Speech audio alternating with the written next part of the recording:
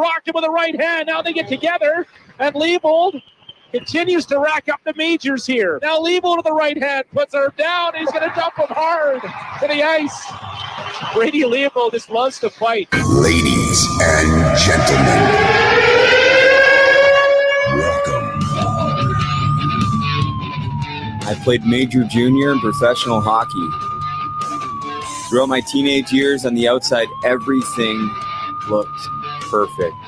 When you're hot, you're hot.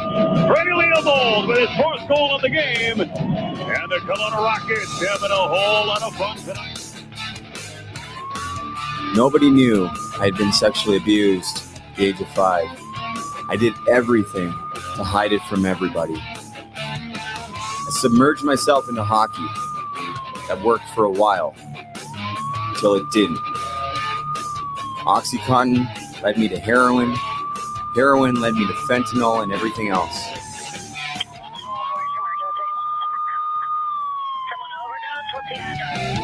Homeless on the streets of Hastings in Vancouver. Over 3 years of my life I've spent behind bars. But now I'm clean and fighting to get my life back. Everything I do is for the memory of Matthew Lazinski and all of our fallen brothers and sisters in the hockey community. Matthew Lazinski, Mitch Fadden, this one's for you. I lost everything and almost my life. My name's Brady Leibold, and I've been to hell and back. And this is the road to recovery. All right, guys, what's going on? Welcome. Hockey to Hell and Back. Episode number 14. Kind of fitting. Think about it. It's episode 14. We got a big one for you guys today. I'm super pumped on this one. I've been waiting for this one. You're going to hear it in the intro. We're a little pressed for time. Junior's got to get going. We know who the main attraction is today. That's no problem. We're looking forward to it. But before we do, guys, you know this episode is proudly brought to you by Team Issued Limited. Team Issued is connecting all walks of life. Team Issued does this by recreating that special feeling of being part of something bigger, a community for all striving towards the same goal. Guys, check it out. teamissued.ca, promo code TOEDRAG15 to get 15% off your total purchase. I'll flip my hat around quick. I got the Team Issued red hat on right now. I got them all, guys. Check it out. This is WHL alumni, Jesse Paradise. That's his company, of course. Thank you, Jesse. Hello to you out in Manitoba. I love you, brother. You've been one of my biggest supporters from day one. Really, really appreciate it. 2, we're going to give away some targets today. Later in the show, shooting targets, hockey, lacrosse. It's pretty exciting. We'll get to that later. Lots going on. I've never felt better about everything that's going on in my life. I swear to God, there's still a few things that need to be ironed out, of course. But Puck Support's never looked so good. We just finished our first meeting with all the new people. Unreal. I got to get the hair fixed. I feel like a bean here sitting here. I don't like that look. All right, guys, you know how this goes with the intro. See you guys back here in a couple of minutes with a couple of beauties. That's for damn sure, guys. All right, here we go.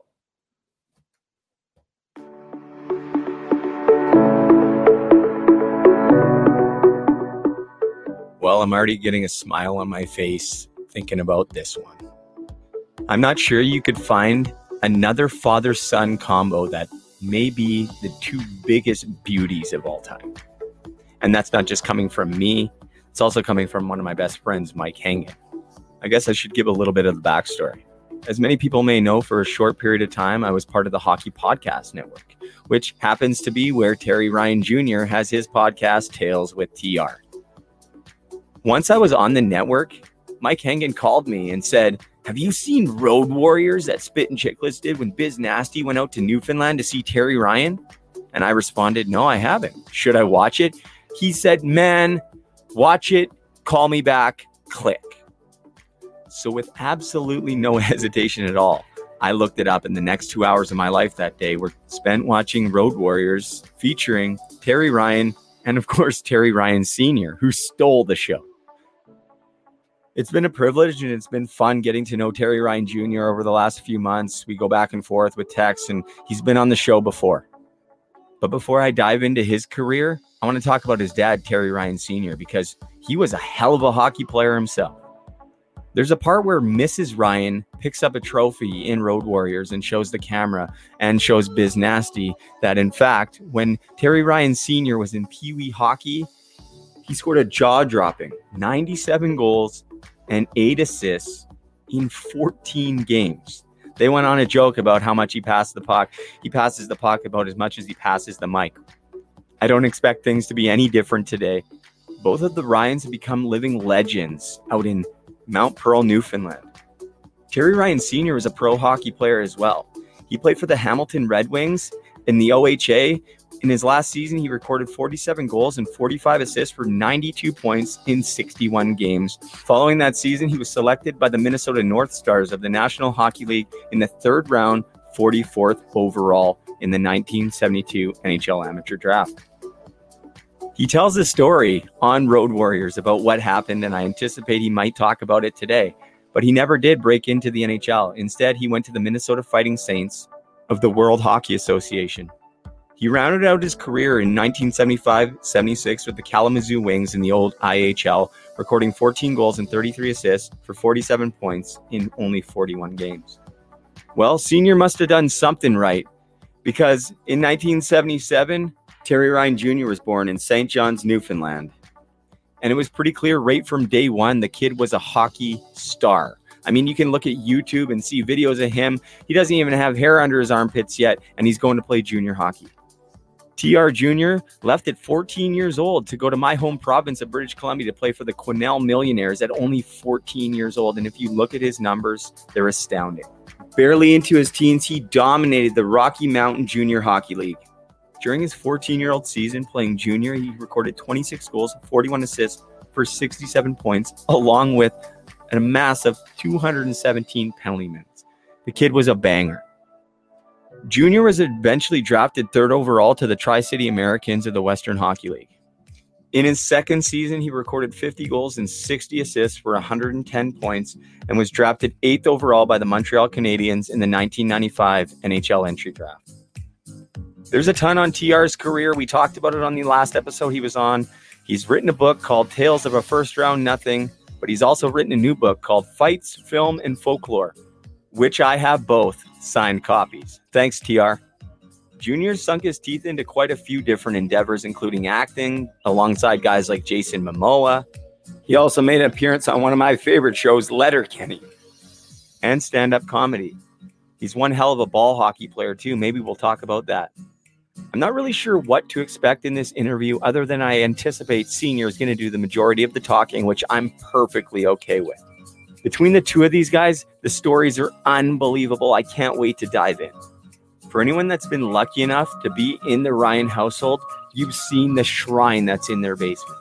It's literally a who's who of the sports world. It's pretty incredible. The album collection is phenomenal. Their knowledge for sports and music is absolutely unbelievable. On this show, we talk about a lot of hard things, but we also like to have fun, and I think that's what today is going to be all about. So it's my hope that when I bring these two on, they're both looking like me with no teeth, because I know both of their teeth come out. So here we go, guys. Let's bring them in. Without further ado, all the way from Mount Pearl, Newfoundland, Terry Ryan Sr.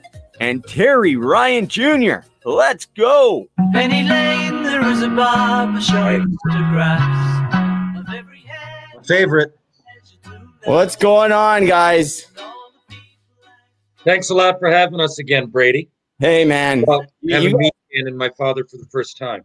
Yeah, man. I've been looking forward to this one for a long time. But hey, I know we just talked briefly. I know you gotta hop out, and that's cool because I wanted to keep you around. I wanted to talk to you to keep the stories there. But we know we don't really need you today. You're a welcome guest on my show anytime, man. Like anytime you could call me and be like, hey, I want to come on for a minute. I'm like, yep. you just call me and you let me know anytime. I want to say before you take over, thanks for the books, man. I got through one of them. The first one's unreal. I lent the second one to somebody else so they could read it, and I got through the first one faster than I thought. So now I got to go get it back because I bet you he hasn't touched it because I don't think he's ever read a book, but I was hoping that he would. Who knows? Maybe I'll give him a call. But thanks for that. Maybe you want to talk a little bit about that new book, man, and what that entailed for you, because I mean, I know it could probably be hard to kind of dive into some of these stories. I know it must have been tough in the first one.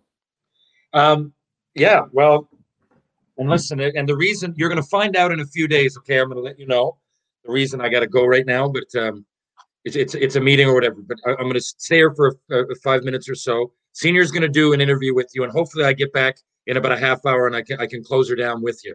Thanks for asking me about the book, and thanks for reading. And no rush on that, Brady. I'm proud of you. I think you had a great podcast. They were coming to you anyway. It had nothing to do with promoting. They were a gift. And it's going all right. I appreciate, now this is the second time you've had me on, and you're, as much as anybody, helping me promote it, which is great. Yeah, man. And I think, you know what, I've read some of the reviews. People are loving it, man. And I think that just goes to show, you know what I mean? You're not, it's nice to see, actually, because, you know, obviously you were a hell of a hockey player, drafted, you know, 8th overall to the show. And when things don't work out, I mean, it can be kind of hard, but it looks like you're sort of finding that groove now. You know what I mean? You're getting into the acting and the different things, stand-up comedy. You're trying different things. And it's nice to see that you're out there trying, because a lot of guys, man, that I'm talking to, they're struggling like crazy. Like they don't even know where to go, where to turn to so to see you, man, you know, you got your folklore degree. It's pretty awesome. Regardless, people can chirp you. I don't have a fucking degree. So you're one up on me, man.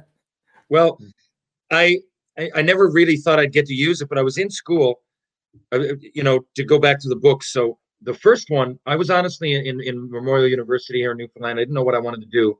And I was getting some days on a film set. So, and I wanted my degree more than anything. I just didn't realize. I went in to see the academic advisor, and she said, you know, you're a couple of credits away from a folklore and an English degree. So I could have picked kind of either to major in. And that's when, it was about 2012, 2011. That's when the conversation started about the book. I had all these journals written, and over the years it often, as an only child when I was younger, because moving away was kind of hard. I had no one to really bounce ideas off of. No, you know, some people, but anyway, it was easy to start. The process was easy to start. Then all these unique things started happening. I mean, playing in the Western League, I'm the only Newfoundlander to do that. Yeah, getting drafted to Montreal. You know, having a father that played pro come into it, moving across the country. So now all of a sudden, when I was living out there, I had all kinds of Newfoundlanders, you know, people move away, supporting me. And it just always seemed like this unique ride. So I'm glad I kept the notes. Now, it was a bucket list thing. I couldn't believe I was getting the first book published in 2015. I think it happened. But, you know, this same thing. Once I had it out there and I realized how to market it and everything, I was like, you know, at first it was a bucket list thing. And then I realized, you know, going on this show, Spittin' Chicklets, having my own podcast, a lot of people a lot of people like the stories. Yeah. They weren't just buying it because I was a hockey player. Because at first that was my thing, you know, get the Montreal jersey on there, sell them at Montreal games. But it turned into just a story about a boy growing up, really. I mean, hockey was the common denominator, as it should be in my life. I mean, I did play pro. But the new one, honestly, I figured I had all these, and these COVID happened. A lot of my work stopped. And I said, I got all these stories, you know, I may as well see if I can put something together.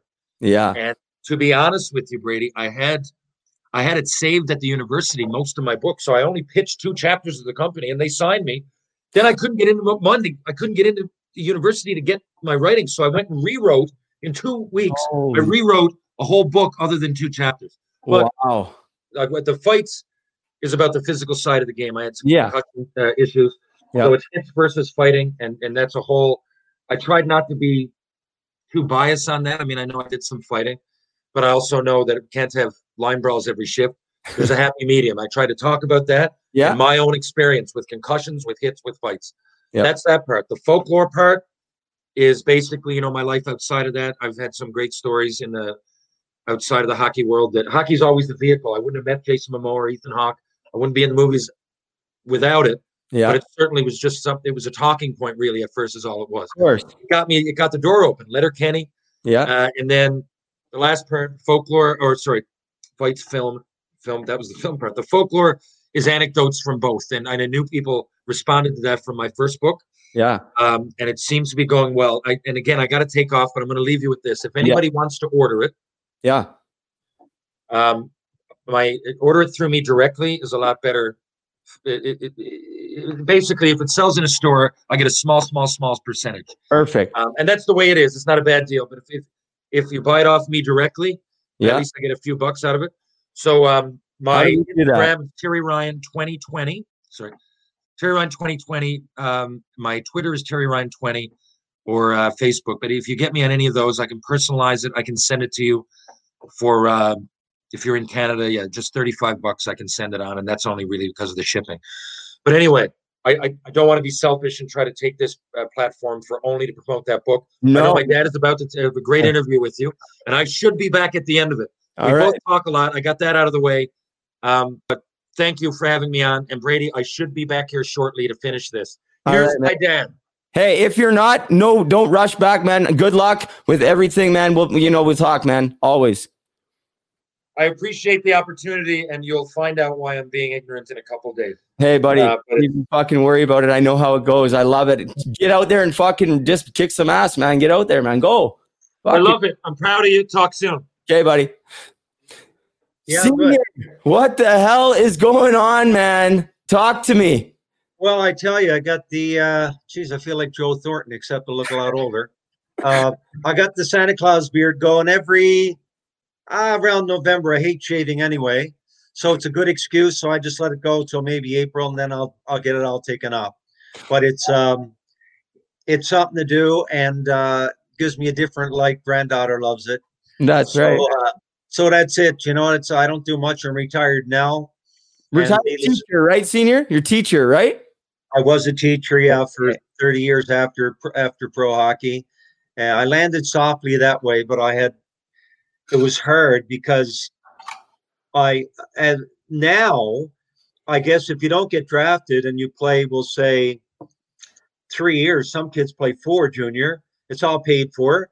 Well, you can go to a university of your choice. But when I went through, most people, at least on the Red Wings, didn't go to university. And I don't come from a moneyed background. I come from a small town in central Newfoundland of about 10,000 people called Grand Falls. And my dad, we never owned our own house. I grew up in an apartment. But so when I left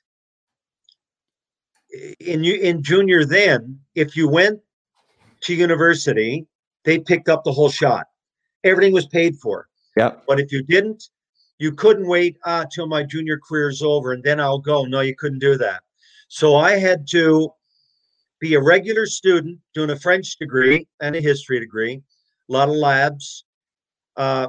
And first year, now it's up, I think, to 70 games junior. My first year it was 54. Yeah. Then the last 2 went to 62 and 63. So, but I had to be a regular student and practice 4:30 to 6 every day, go on the road, bring my books, and try to get through. And I left here when I was 16 from Grand Falls. Never been away playing hockey before, but I was good. Hey, had you left Newfoundland? Like, had you been other places? I had never left Newfoundland. We won, our team in Grand Falls won what they call the provincials. They have them everywhere in Canada, I know. Yeah. But we were the best midget team back-to-back years. And the last game I played midget, we played in a place called Gander, which is a big terminal. It's got an international terminal about 60 miles from Grand Falls. And Bill Long, who was a coach and GM of the Ottawa 67s, flew down especially. He got word, I guess. There was 3 or 4 of us that were really good. And he tried to, 2 of my buddies ended up going play for the 67s with Dennis Potvin. But I wanted to go to a place that I was going to play right away. And it had to have a university or I wasn't going to go. because I was an academic young fella, and I knew that they were going to pay for everything. So there was not going to be any problem. So St. Catharines called, Brock University, small. I didn't really want it. Marlies, I was being recruited by all of them, really. Yeah. But senior, your numbers in junior, like you're like even right from the get-go. I mean, talk about like you were lights out, like you were the best player, like you were the best player in your area. So for you to come from Newfoundland to Ontario, how many other guys had done that prior to you? Ever from Newfoundland, maybe 3. Yeah, maybe 3. One guy had gone and played about 7 or 8 years in front of me, played for the Red Wings for maybe half a year, Bob Dean, and they won a Memorial Cup. I think it was Peter Mahavisham, and Brian Gibbons had played for the Red Wings and played with Detroit in the minors. Yeah. And it was basically no one to learn by. So now the hard thing was when I left, I didn't know. Of course, you had your doubters in town even. When you get up there, they'll show you. Okay, fine. Yeah. So I went to training camp in Hamilton. I didn't know a soul. And it was a little bit hard that way, but I had great determination. And I remember going in training camp, and our coach was Eddie Bush, an old grizzled veteran from the 6-team league, Detroit Red Wings. Bushy, great guy. And in training camp, I remember sitting down, and of course, when they found out you're from Newfoundland, it was, I'm going back 50 years. Yeah. They were Newfies, dumb Newfies. Not so much now because the internet has opened up everything. But I remember sitting down across from a guy from Hamilton who was on their B team. And he said, "Where are you from?" I said, Grand Falls, Newfoundland. Oh, I said Newfoundland. Because I know that people in Ontario is Newfoundland or Newfoundland. That's all right. That's a different dialect. And he started laughing at me. And I remember his name to this day, Ray Myers, who went on to play for Ohio State. And, I didn't know how to take it. Anyway, I went through Mr. Bush or Bushy gave me a total chance. And I remember the day I made it, we played St. Catharines Blackhawks in an exhibition game in St. Kitts.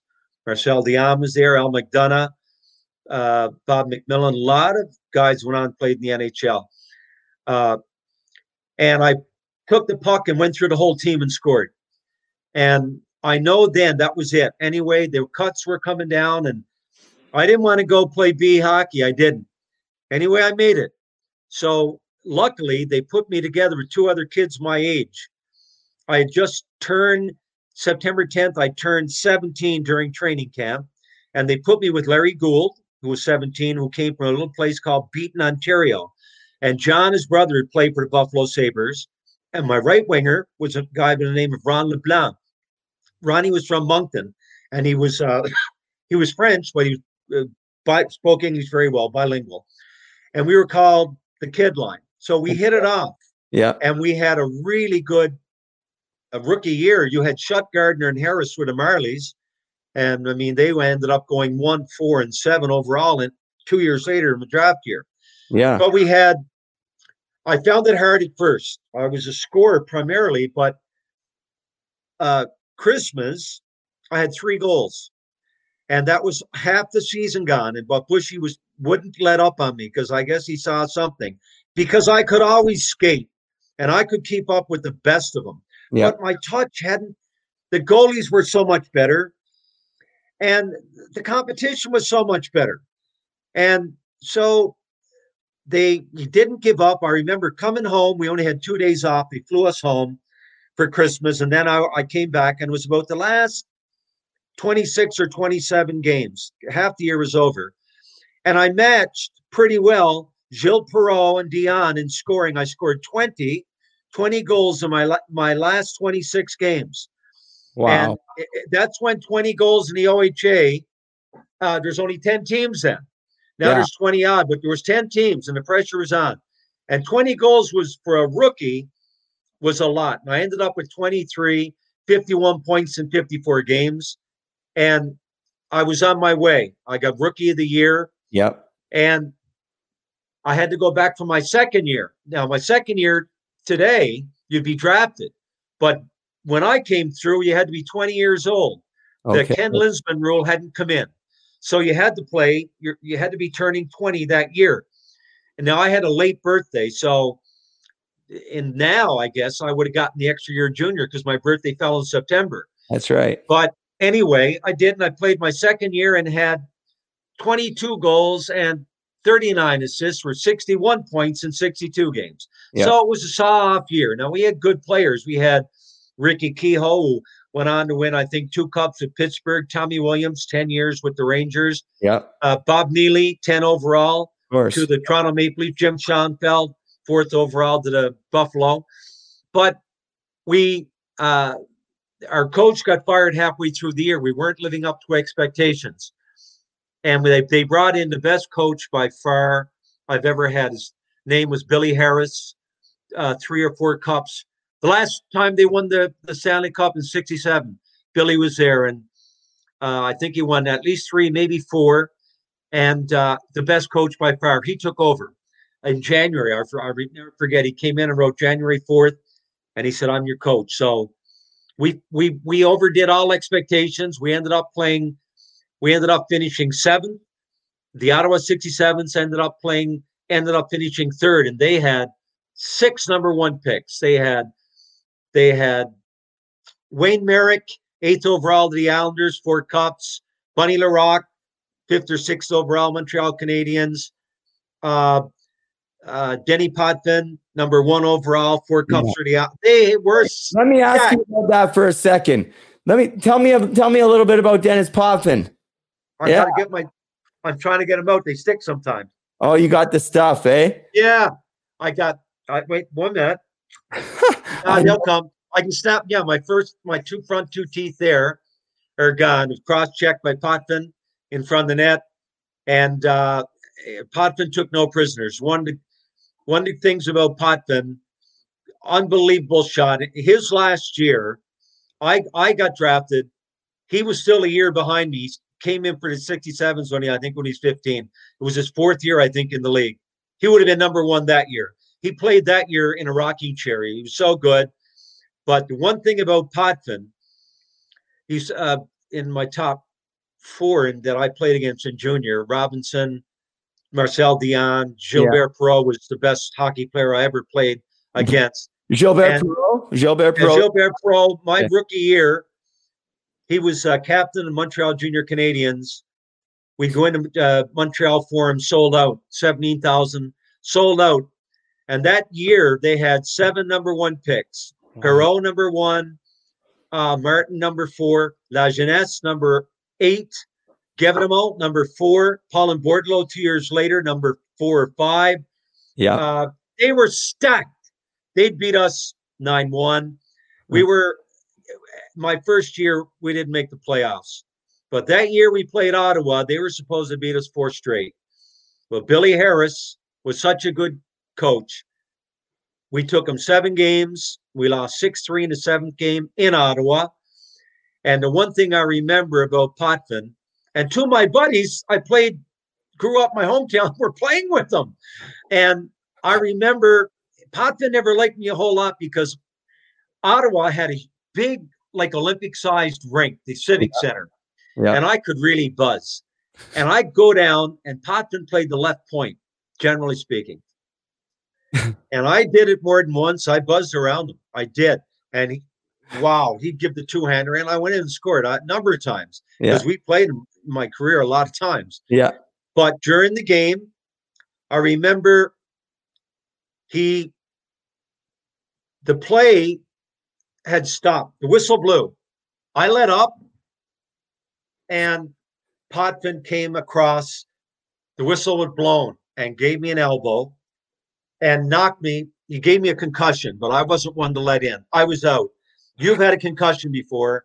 It's never Neverland. It's hard to describe to anyone. It's like you're just on a cloud. Yeah. So I wouldn't give in. I went in, played, never missed a shift. I went out again. I got the puck and I cut in on the train tracks.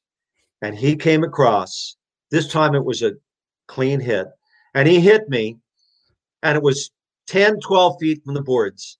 He put me right into the boards. I was gone then. I was a concussion. I know on it today I would have missed a year. Yeah. But I got up like nothing happened. And it was funny. It wasn't so funny then. But I skated to the Ottawa 67's bench for my line change. Two of my buddies were on the bench. They said, Terry, you're on the other side. I remember that. So I skated off to my bench, and I remember sitting down. The trainer came down, and he said, Noof, how are you? I know. Okay. I was just buzzing. I was gone. They win. I went in the dressing room in Ottawa. You could skate right off the ice, right to the dressing room. And I remember Ricky Kehoe was on one side of me and Tommy Williams was on the other. You know, we're sat down, taking our equipment off. And I passed out right on the floor, just passed out.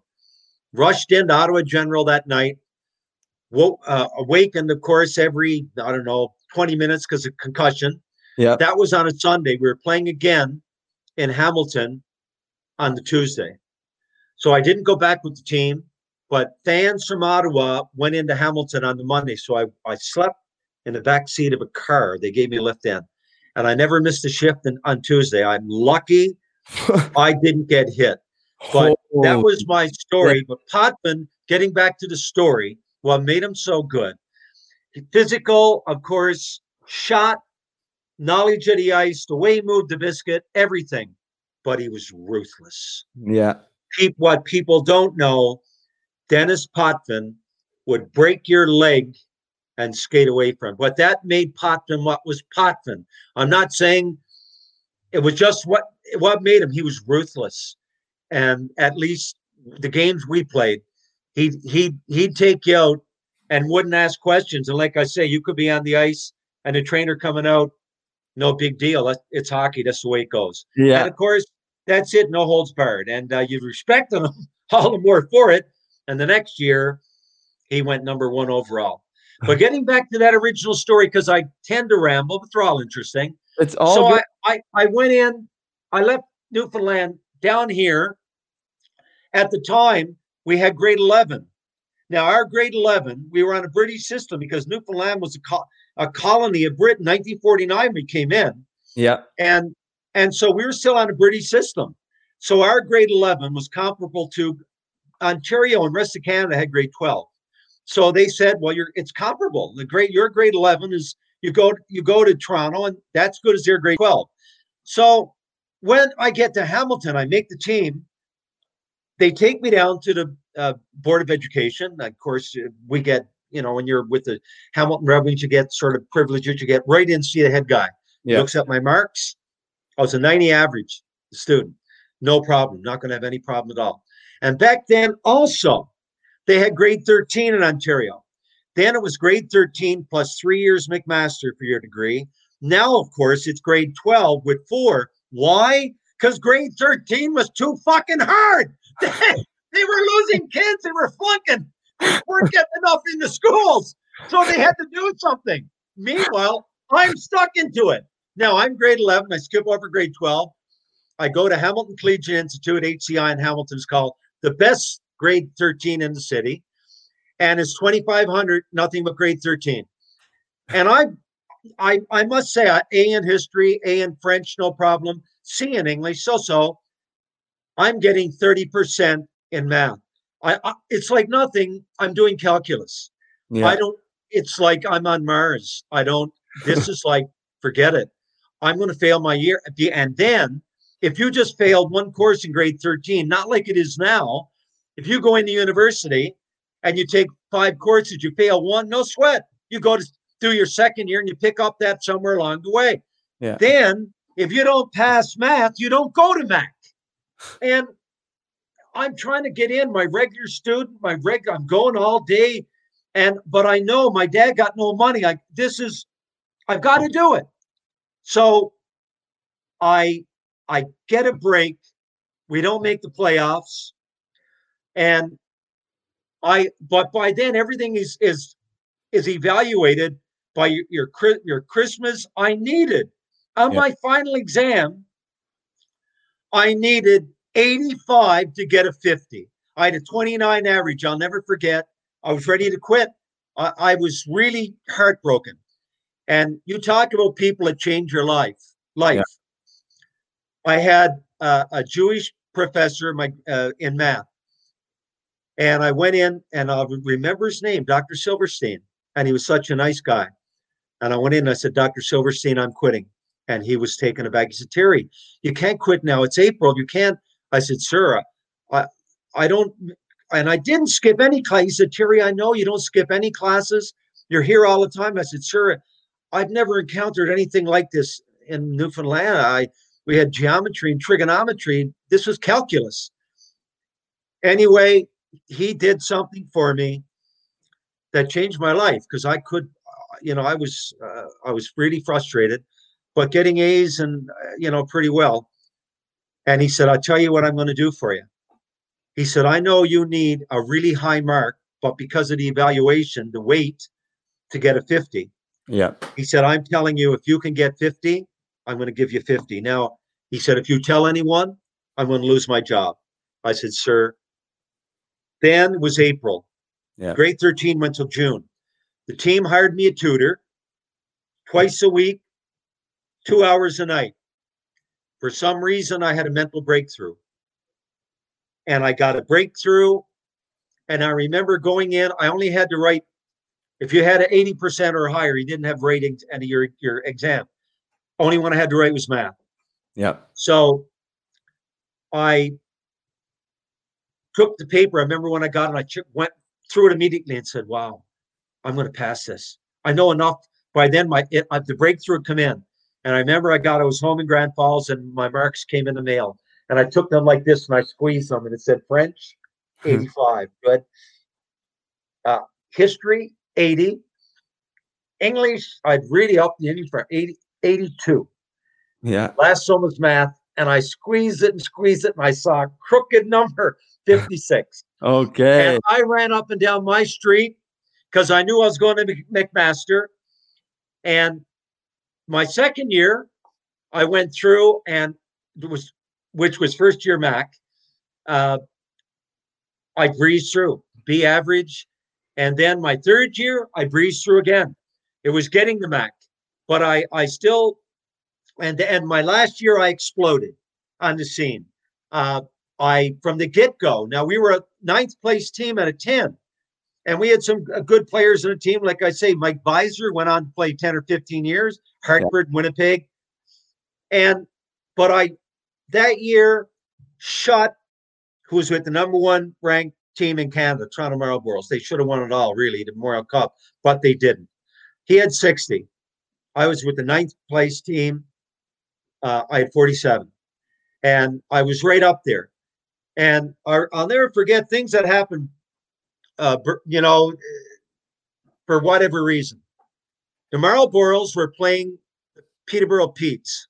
And I went in, my last year was Harry Neal, went on to coach years in the NHL, coach and GM of Vancouver, Detroit. Harry's my coach my last year. So Harry, we made a trade. Beiser, Roger Nielsen's coaching Peterborough. Beiser and Neely, we traded to Peterborough. They were going for the Memorial Cup. And so we didn't make the playoffs my last year. My 3 years, only made the playoffs once. But we're going in, Peterborough playing the Marlies in Maple Leaf Gardens. Sold out. Maple Leaf Gardens, I guess, 16-4, 16-5. Yeah. We got best seats in the house because Beiser is a good buddy of mine. He still is. He calls me. He's running a rink in New Orleans now. Anyway. Really? So yes. So he gets us tickets right in front of us is Sammy Pollock. I'll never forget that. All the head scouts. It's the final for the OHA. And the Marlies are loaded. Schutt, Gardner Harris, Bob Daly, play for Philly, like first-round pick. Wayne Dillon, first-round pick Rangers. Glenn Golub, second-round pick the Kings. They are loaded, but they had no guts. They tried to make a deal for me my last year. But if you were in university, if you weren't going to university, you were gone. But if you're in university, they had to ask your permission. And this is one of the best decisions I ever made. I was a fairly mature kid. So Nick Durbano, who owned us then, Steve Durbano, went on to play in the NHL, number 1 pick overall, St. Louis. Nick owned us. He had bought out Ken Sobel. And I gave everything for Hamilton. Nick really liked me, and he knew it. And he came in, and he said, "No." Got a call in his office. He said, "The Marlies just called me. I flew in the Gardens because I could really skate. And they needed someone, and no one could intimidate me. I wasn't necessarily the toughest guy. I didn't back down. But I was the first in the corner. If it was Robinson, I was the first in on the puck. I'd take the hit. I didn't care. And if I had to fight, I would. But it wasn't part of my game. But I couldn't be intimidated. And that's why the Marlies lost. The Peterborough Petes, Bob Neely and Bob Gainey ran him through the glass and intimidated him. But they were offering 2 17-year-olds who were up-and-comers. And he said, "Noof, I know I need your permission." And it was around March. It was around 20 games after the season, March. I mean, I'm going to use my year McMaster. And he said, "The thing is, Noof, you're going to go higher in the draft because the Marlies are going to go deep. And the deeper you go, the scouts are going to see you more and more." And I thought, he said, go home, think about it. I went home, thought about it. And it was my second year, Mac, and 1 more year to have a degree. And I next day I said, "Nick, I don't want to do it." He said, "No, if I don't blame you." And he said, "I appreciate it." And we went into, I don't know if this affected my draft, but things happened. And I remember Harry took me over just before the game started. George Armstrong and Johnny Bauer came over, and Harry went over because Harry knew him. Harry used to play for St. Mike's, and Keon was his best buddy and whatever. And he introduced me. And Johnny Bauer, now I'm going to say something. This is the truth.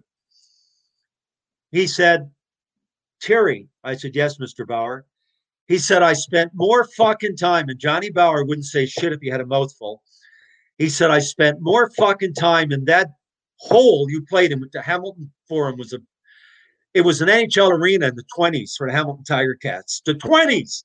It was a dump. Anyway, he said, "I spent more time watching you in that dump this year than any other player. And you're going to be my number 1 pick." 10th, they were picking number 10. Armstrong was there, but Bauer was a scout. I didn't know it. He sprung it on me. I had no idea.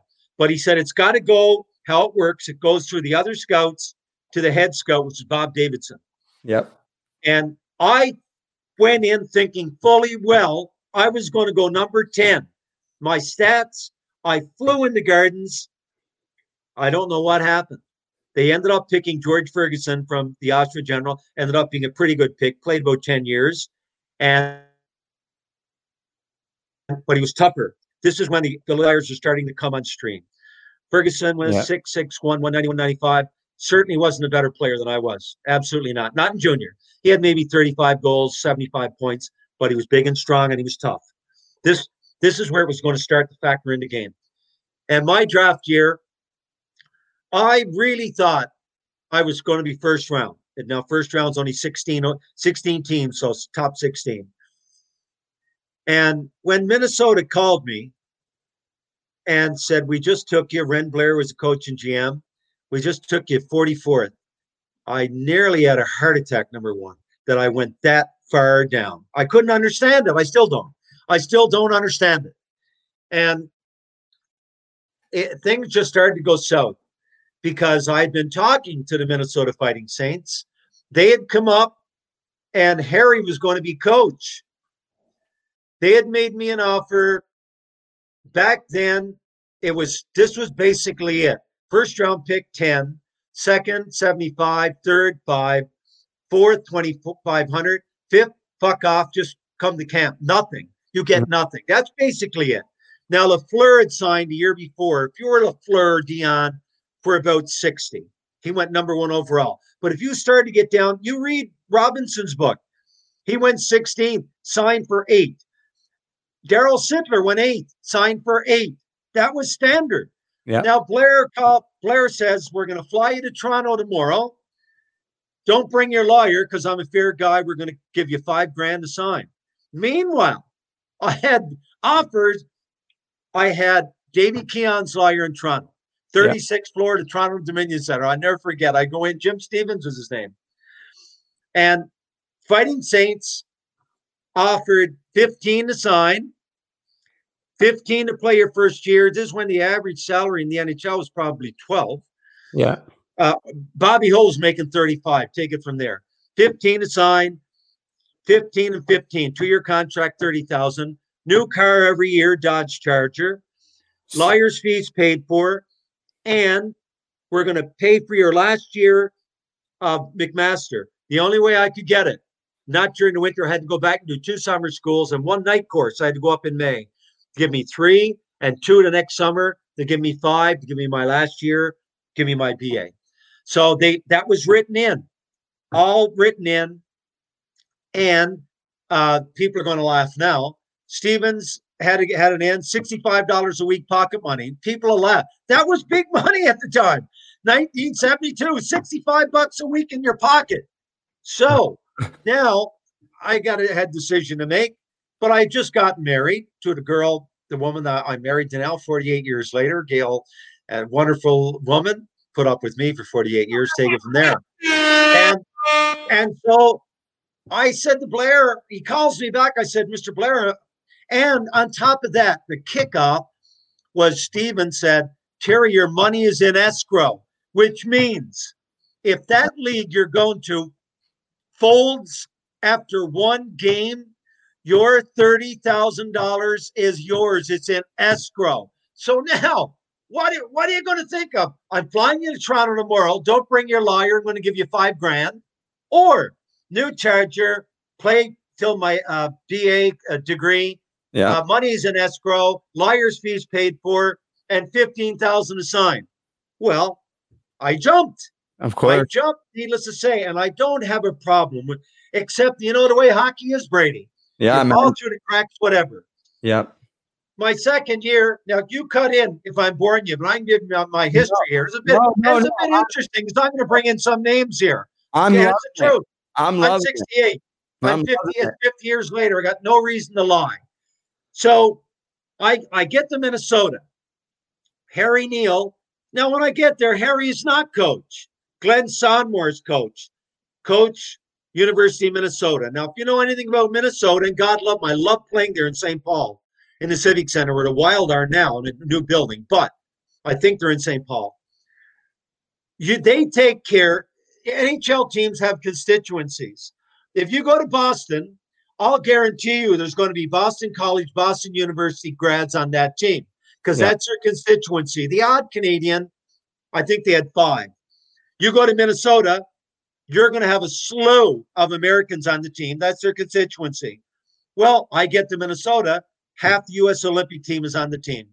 Whoa, half the U.S. Olympic team, they're all NHLers. They're on the team. Okay, now I get there. They get Teddy Hampson, who just came over, 13 years in the NHL, St. Louis. Teddy, skate hard, get you 20 goals. Jimmy Johnson, 3 years in a row, Philadelphia Flyers, 20, 25. Bob McMillan, who jumped with me, played for the St. Catharines Blackhawks, same lawyer, number 1 pick, Rangers. He jumps with me. Mm-hmm. I get 15. Bobby Mack signs for 20. All right. And all the rest the same. New Charger, whatever. Now, I'm in tough. They've got a lot of centermen. So, whereas I thought I was going to play right off the hip hop, I'm not. I'm killing penalties. And even then, I'm getting maybe 3-4 shifts a game. I'm pretty pissed. I'm pissed. Yeah. I went to Harry and said, fuck, Harry. Like, this is not what I was told. He said, Terry, it's okay. It'll be all right. Okay. I scored my first goal against the Nordique, shorthander, 20th game of the season. None of my bonuses I'm going to get. And back then, by the way, a good bonus, and this is fact, a good bonus, 20 goals, $1,000. Oh yeah, $1,000. So $25,000. I'm not going to get any. So as it happens, Hopper Christensen, who's the captain of the U.S. Olympic team, Minnesota boy, and he's a great guy. Hopper's a great guy. He comes down with appendicitis. So I get a chance to go in. I remember we're in the Chateau Frontenac in Quebec City, And Glenn Sommer calls me up to his room. He says, Terry, you're going to get your chance. I said, okay. I go out that night. I scored 2 goals, bang, bang, 17 seconds against the Nordique. Now they've got J.C. Tremblay and they've got Mark Tardif. They've got a good team because they're almost all NHLers. I scored 2 in 17 seconds. Not bad. So I end up playing 15 games regularly. I go 7-6, 13 points. Puffer comes back on the bench again. But what they did do, Sommer gets fired. They move him up to GM. Harry does take over. And to his credit, he says, Terry, I know what you're going through, whatever. He said, but you're going to kill penalties. I don't give one fuck. He said, you're killing every penalty for me. I said, and he took my contract. They ripped it up, rewrote a new contract, and put it in there for shorthanded goals. Because I was going to kill penalties mostly, get the odd chip. Okay. We go on a West Coast swing. We go to LA, Edmonton, and back then the WHA set a precedent. We go into LA for 2 games. We go into LA for maybe 4 or 5 days. It was great in LA, except we played in the LA Sports Arena, which is where the Clippers play. We didn't ever play in the Forum because that's where the Kings played. But it's Major League Arena, everything. And stayed at the Ambassador Hotel where Bobby Kennedy was shot. But it was a big time hotel then. Anyway, so we play the Sharks 2 games. We probably fly in maybe a Friday or Saturday, maybe say Thursday or Friday. We play the Sharks Saturday and Monday. So, you're renting a car, Hollywood Hills, the whole shot. Boom, boom, 2 shorthanders, 2 game winners. All right. We come back. We play. I kill the penalties. We ended up playing Winnipeg Jets in the playoffs. We lost to them with Hull and Christian Bordelot. How good was Hull back then, really? Hull I can't say I never played against Gretzky, but I played against like Sittler, and when they didn't miss they left junior for London Knights, and he scored 30 in the NHL. He was like Sittler, McLeish, Robinson, Dion. Oh my God. I mean, Middleton, O'Reilly, Bob the Hound Kelly, Donnie Lever, Donnie Lever. Don Lever, that's my dad's favorite player. Donnie Lever played. He was playing for the Niagara Falls Flyers. They were the worst team in the OHA. I knew Lever pretty well. I'd skate around. I think he's from South Porcupine, Northern Ontario, or Timmins, either one. Anyway, he went number 4, I think, number 3 or number 4. He should have gone number 1. He was the number 1 pick in that draft. He should have been. Ended up scoring about 450 in the NHL. Anyway, Lever was. So, Perreault, I'd never seen. I was a kid from Newfoundland. Our first time in the Forum. I don't know what's going on. Biggest crowd I ever played against, my own hometown arena, 2,000 people.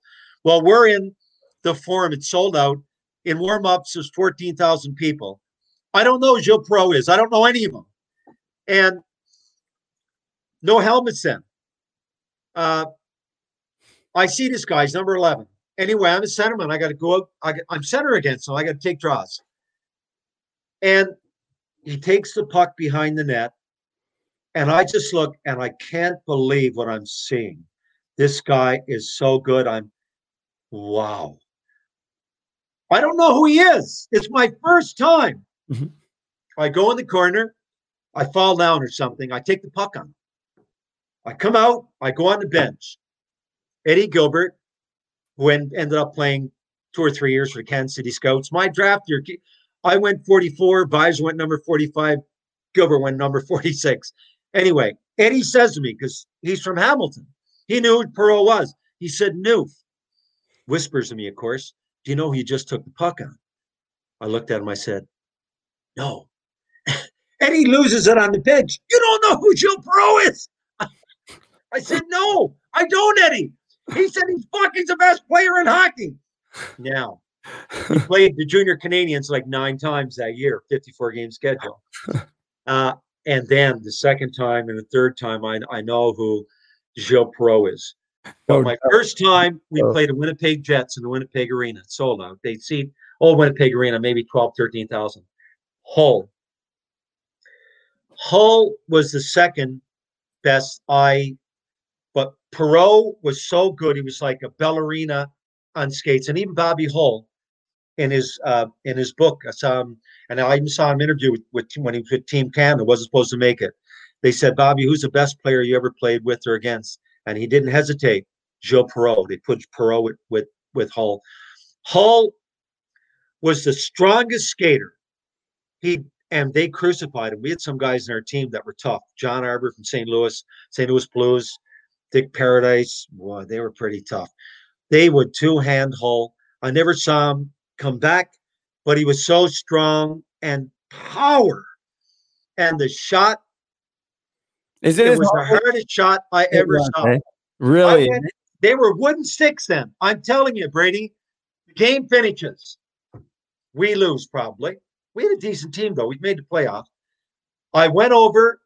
Bobby McMillan went on to play 12, 14 years in the NHL. Lady Byng Award winner. Yep. I said, Mac, I'm going over to get his stick. He said, no, you're not. I said, I am. You don't know me. I walk across the ice. He said, if you're going, I'm going. I walk across the ice. I knock on the dressing room door. Trainer comes to the door. I said, excuse me, sir. I'll love Matternight kid. I said, can I get one of Bobby Hull's sticks? And he said, who are you? I said, well, we just played against you. I'm with the Minnesota Fighting Saints. And he says, Bob. Hull comes to the door with the towel around him, just like you'd imagine. Like the body of Hercules. And I remember him saying, we explained. I said, Bob, you don't know who I am, but can I get one of your sticks? And I remember he went like this. And the trainer says, yes, Bob. He said, give me a couple of sticks. Sure, Bob. Just like that. And he signed it. He said, what's your name, kid? I said, there you go. I got him out. There you go. Now, yeah, thanks, Denny. Now, Hull says, what's your name? He says, I says, Terry. He signs it to Terry. Best wishes, Bobby Hull. I got it down as everyone that comes in the house, even NHLers, when the old timers come through. L.I. Brady, Dale Howard Chuck, God bless him. The nicest guy. Yeah. Come down come in, have a few beers. Ken Reed from Sports Network. I got it on the wall. They had never seen Hull stick because they can't believe it. It's like this. It's a banana. No one can believe it's a talking point. I brought it back on the plane. I said, if I send this through luggage, it's not going to make Minneapolis, St. Paul. That's going to be ripped off. So I carried it aboard the plane. Boys made fun of me. I put it where you put your suits in that. The stewardess took it. I got it. My wife was meeting us at the airport, drove back to my apartment. I brought it home at the end of the year, and I have it on the wall now.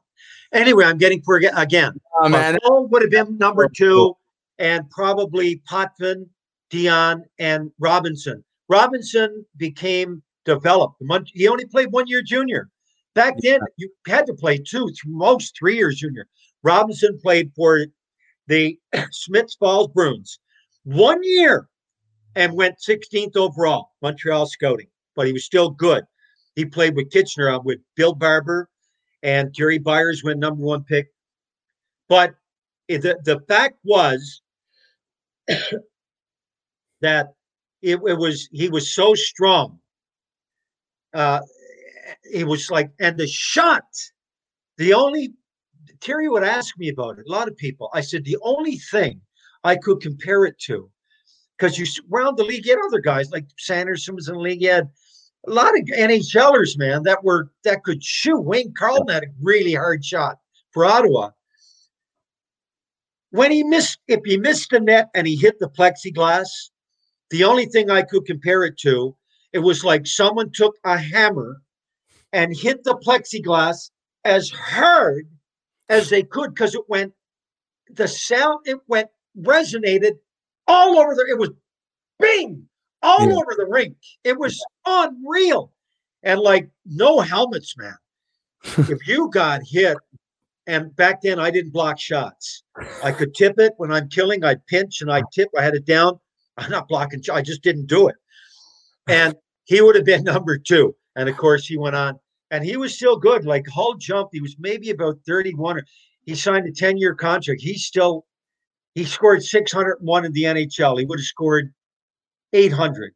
He was scoring 50, but he was making $35,000 in Chicago. I'm telling you, the Jets said, we'll give you $10-year $1 million, $100,000 a year. The next year, I know it because I've spoken to guys that went the next year after me when the league knew him. By the way, that year, I ended up leading the league in shorthanded goals, 6. Nice. 4 game winners, 13 goals on hardly any ice time. Yeah. Anyway, I'm going all over the place, but it's okay. It's rambling, but it's interesting. The second year, I'm on and the other thing I didn't tell you, I'm on a one way, no cut, no trade. I'm on a 1 way, no cut, no trade. Yeah. So you can't send me down. I'm getting my coin. The next year, now I haven't been given a chance. I'm really pissed.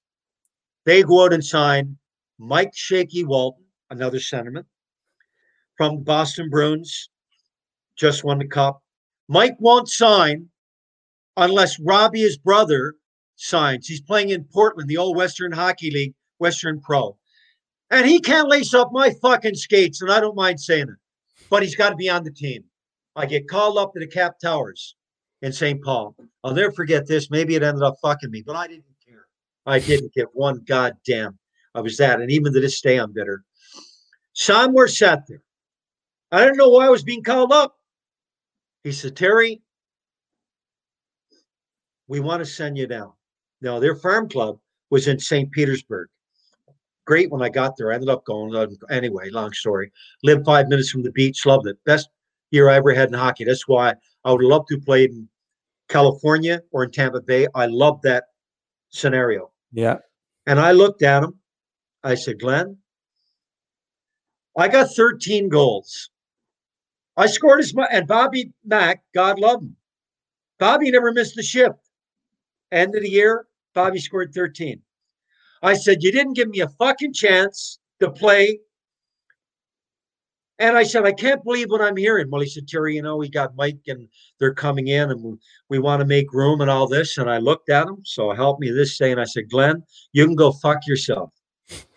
I said, I'm not going anywhere. Because I said, I'll stick here and collect my dough. He said, you can. And I did. I stayed a month.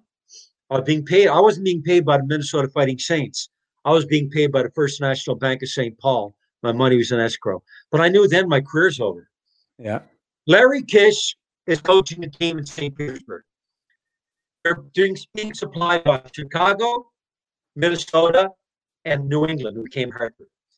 He's flying up. He said, Terry, you're on the beach. We're going to get you a place to set the other thing. And it's now starting to appeal to me.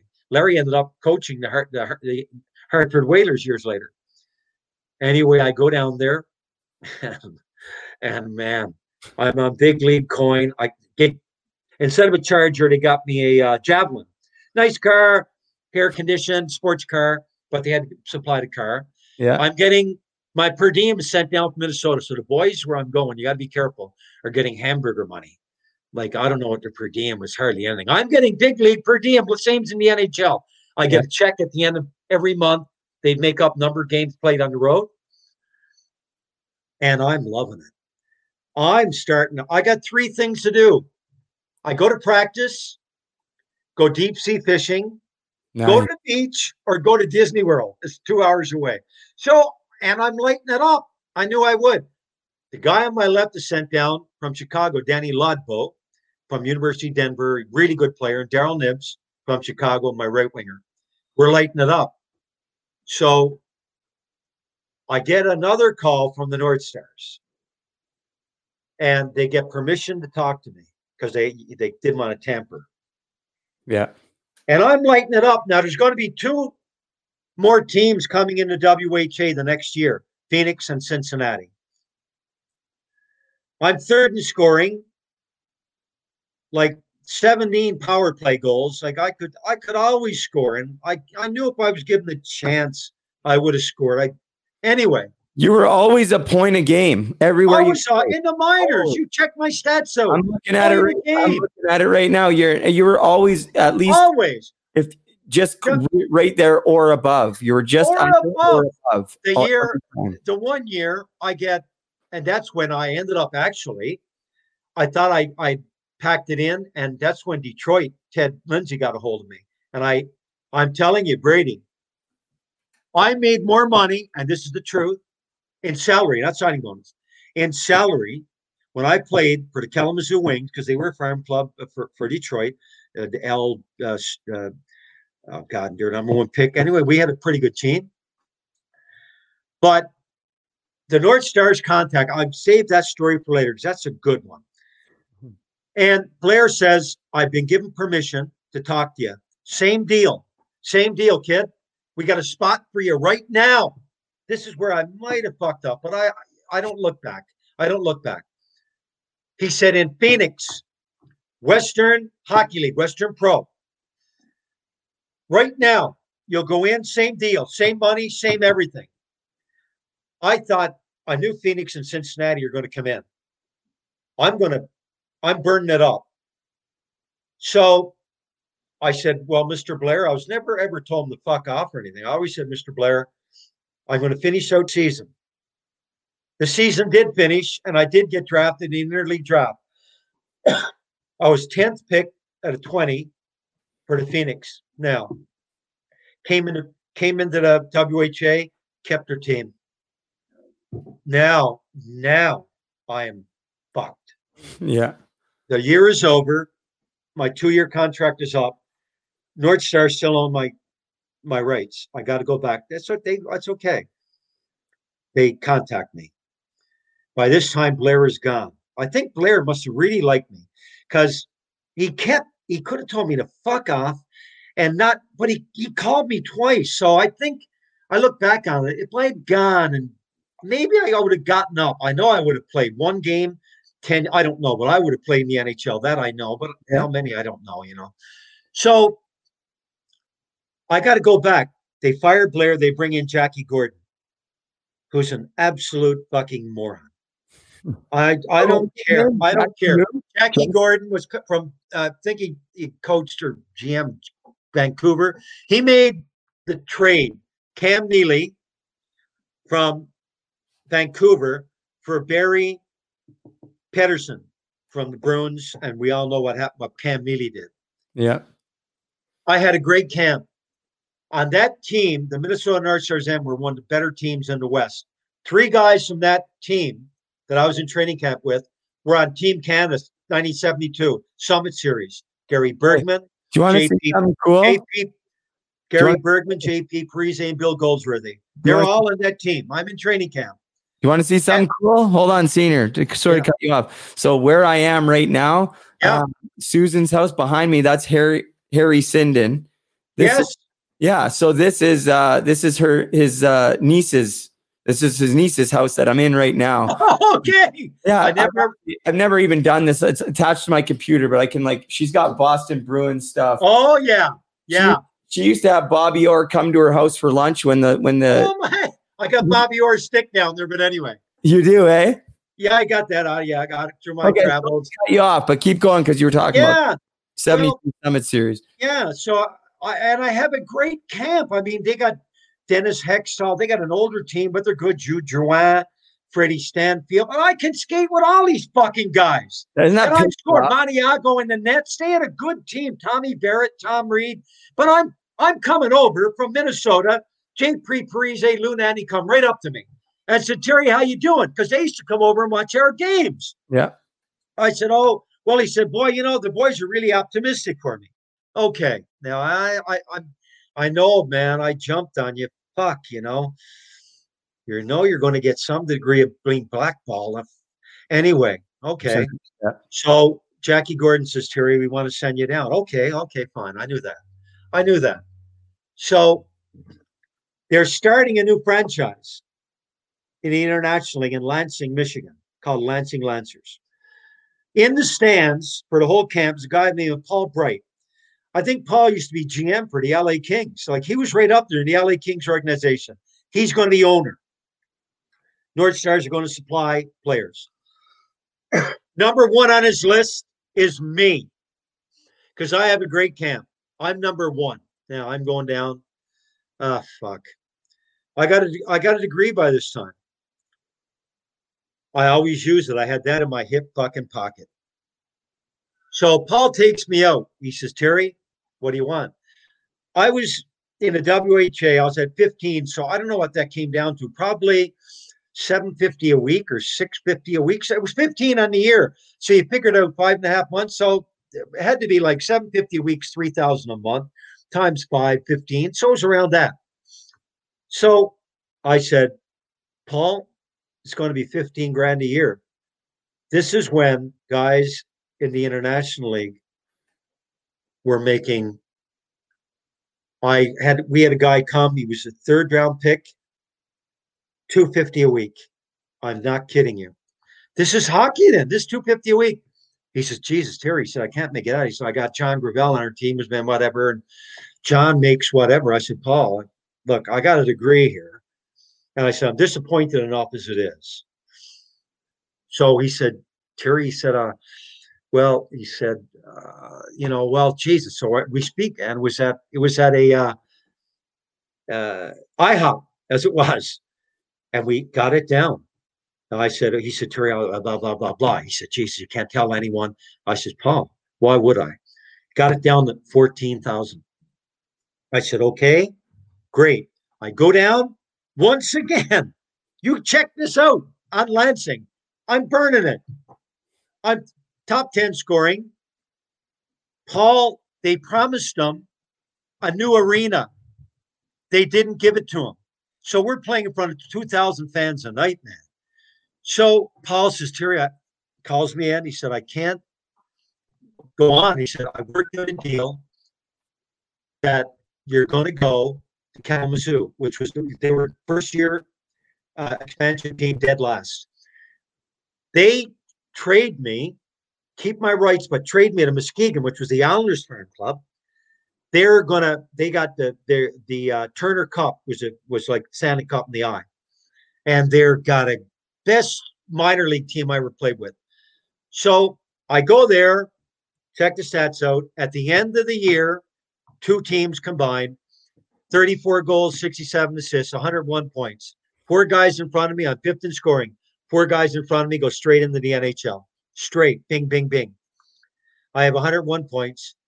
Got all my good part was, Brady, I get all my bonuses and I make more money now because when I get to Muskegon, my original bonuses were 20 goals, 1,000, 25, 60 points. Now, any assist after 40, I get 67.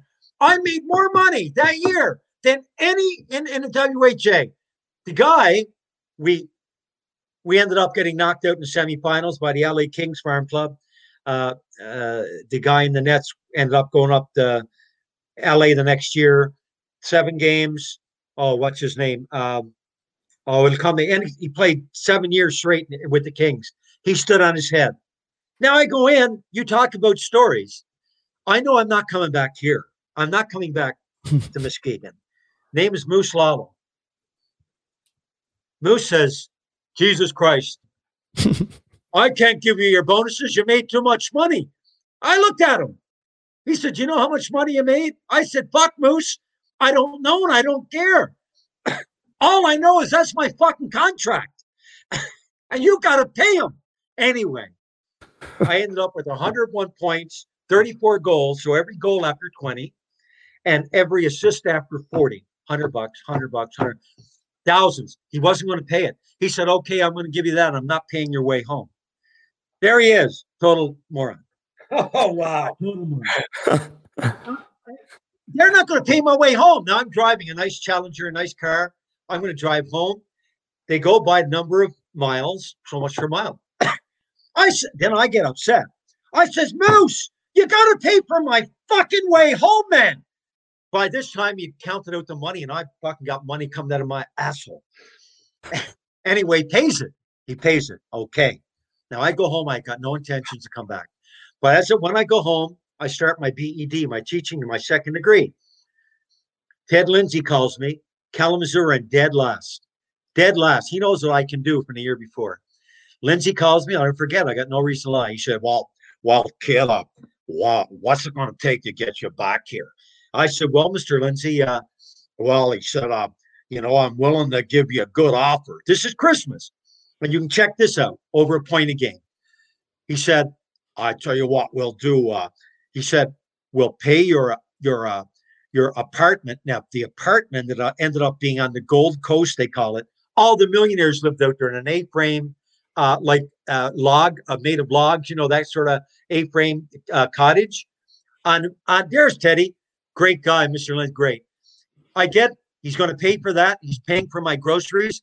He's giving me a car, Z28.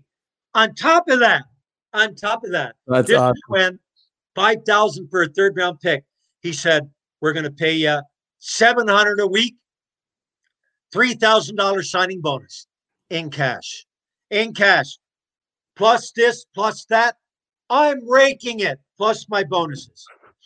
I remember I go in, Bob Lemieux, God love Bob. I hope this 50 years ago, I should get chartered or whatever. And Bob, he says, Terry, close the door. I close the door. He opens up, counts out $3,100 bills. This is why it was big dough. I'm telling you right now.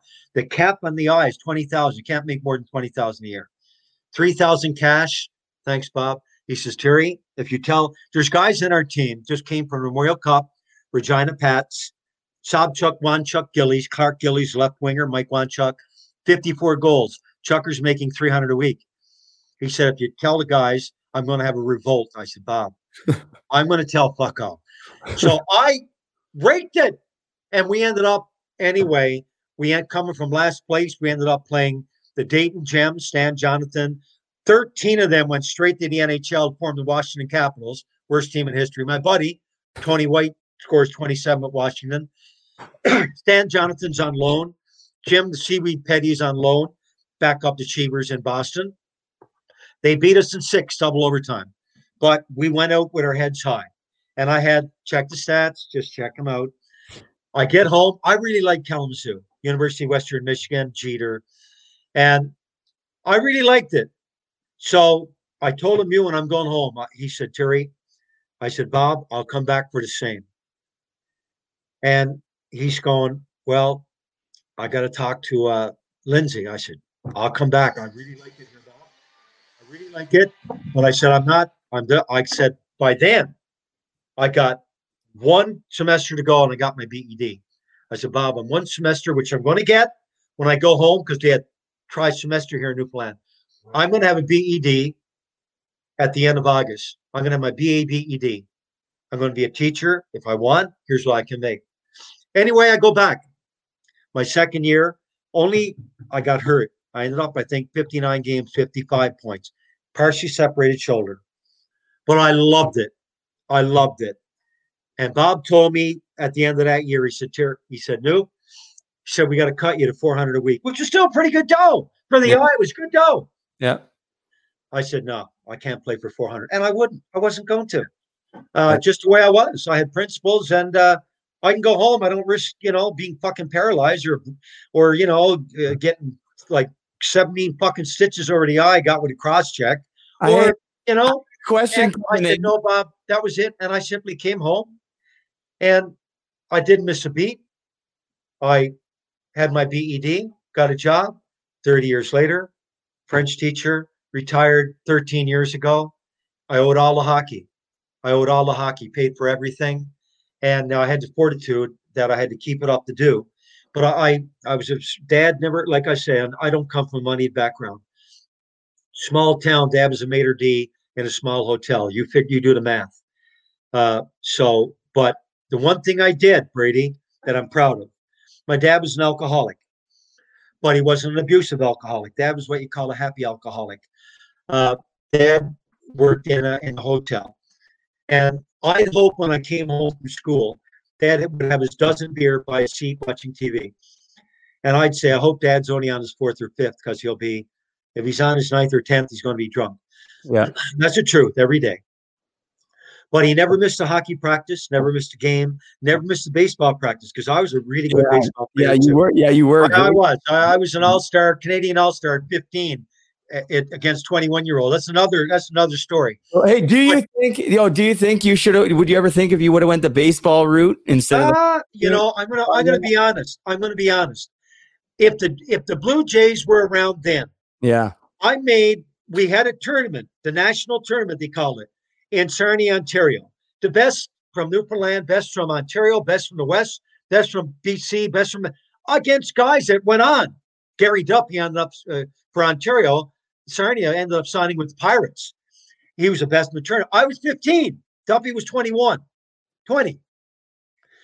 I definitely would have gone to a train without a doubt. Without a doubt, I could hit. I could steal. I was really fast, and I was third baseman. I was 15. I was selected to the All-Star team. Jesus, do the math, But hockey was always my first love, and baseball, it didn't happen. There was nothing on the go then, so it wasn't a choice for me. But the one thing that I'm really proud of, I always promised my dad. I never had a car growing up. I walked everywhere. In a small town, you could walk everywhere. But all my buddies' fathers worked we had a big paper mill in the mill making big dough. Any mill, you go in any kind of paper mill in Ontario, BC, you check it out. My uncle was making twice as much as me when I was a teacher. He was a paper maker. Anyway, Dad never worked in the mill. Came from the Bay, they call it. Grade 5 education. Came in to Grand Falls, married my mother. Bad enough, he came from the Bay, they call it. And I said to my father, I said, Dad, if I ever turn pro, I'm buying you a car. Mm-hmm. And I said, I am. And I signed for $15,000. I went out. Dad didn't know it. I was getting married in July. I signed in June. Latter part of June. The draft was first week in June. I had my wife's uncle sold cars. I got Dad a car parked in the driveway with all the balloons and that on it. So he came out with one of my cousins. They drove him out because I got married out here. So we came back to the house, probably 30, 40 people here. And I walked over to Dad and I held the keys out to him. I said, Dad, here. And he looked at me and he didn't know what was going on. And I said, Dad, that car in the driveway is yours. He started to cry. That's amazing. Oh, yeah. He started to cry. And I welled up. I said, no, Dad, he couldn't drive it back because he never had his license. Yeah. So my first cousin said, Terry, I'll drive it back. When he gets back, we'll get him down. We'll get him to get his license. But it's the one thing I did in life. And my dad ended up giving up booze 8 years before he died, cold turkey. He gave it up when he was 50. And then never smoked a day in his life, walked everywhere, ended up dying of pancreatic cancer. Sorry to hear that. 1 month. He only had it 1 month. But I loved him. And the one thing I did, and I bought it for him, and I lived through on my promise what I did. And you know something, years and years later, my son Terry did the same thing. Wow. He signed with the Montreal Canadiens, except his signing bonus was much, much bigger, 8th overall. And I had no idea. I get a knock on the door, and a guy comes to the door, and he holds the keys out, just like I did Dad. And there's a red SUV. Oh, what was it? It was the best one on the go. What was the name on it? Anyway, he said it was $55,000. Mr. Ryan, that's yours. I said, for what? He said, your son bought it for you. And I drove that for Terry. I don't know. He's a popular guy, man. He's a popular. That was my story of Dad. And he gave it up cold turkey, and I was so proud of him. Because when I came home in the summers, even though I was living out here, I'd always go into Grand Falls for a week or two to see him, bring Terry in. And Dad, and I couldn't believe it. I'm waiting for Dad to break out. And I would never, now I drank, and I just had a beer. You know, a couple of go-out hockey players. I wasn't an alcoholic or anything, but I'd never have a beer in the house. I respected Dad. I wasn't going to drink in the house. So I'd go out with the boys at night, go to a local bar or whatever. But and he ends up dying of pancreatic cancer. I never smoked a day and walked everywhere. And that was it. That's the way. That's life, brother. But I had him he was 53, and what a wonderful man. But he never missed a practice, baseball or hockey, and was so proud of me. And never been outside of Newfoundland. Much like you are of Terry Jr. there. So I do want to. I have a couple questions coming in. My friend David's wondering. Oh, that's the wrong one. There it is. He said, I'd like to ask both of the Ryans, who is your favorite band of all time and favorite Canadian group or singer?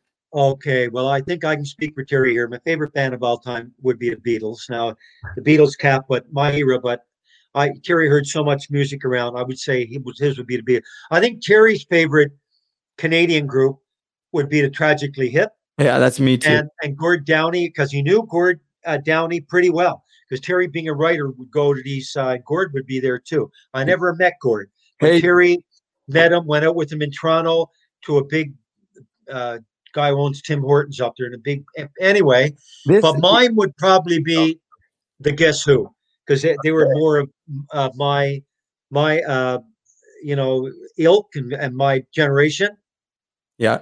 And I was going to tell you too. So Harry Sinden, who you can see in this picture, that's Gord Downie's godfather. Terry told me, and I had no idea. Yeah, no, Terry told me. No, it's his godfather. Yes. Yeah. Oh, he told you. Yeah. Sorry. Yeah, he told me. Very cool.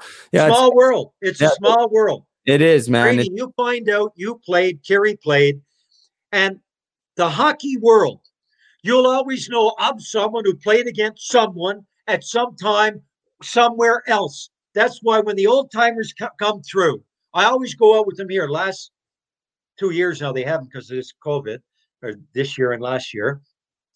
But they always have 10 coming through. I always go with the boys. Terry introduced me. Last year it was Howard Chuck, Bertuzzi, Denny Savard, great guys, great guys. Todd's a friend. Todd's a newly. I talk to Todd every now and then, probably like once a month for the last 4 or 5 months. He's a great guy.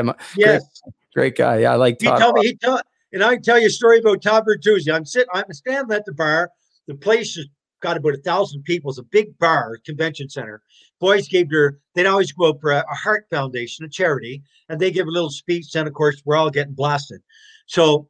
And all the beer free for me. And Howard Chuck came back 3 times. I just met him. What a great guy. He said, Senior. I said, don't call me Mr. Ryan. Call me Senior. Are you okay? Are you okay?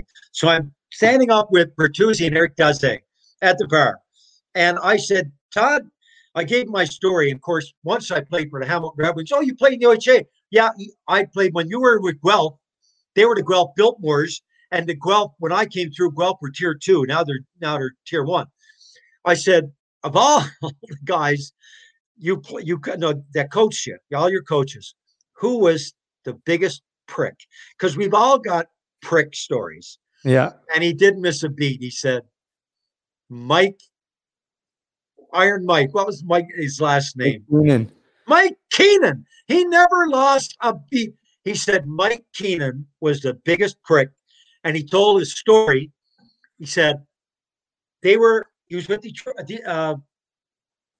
Keenan was coaching him, so it had to be in probably Vancouver. Would have been Vancouver when Keenan was in Vancouver when he first got there, probably.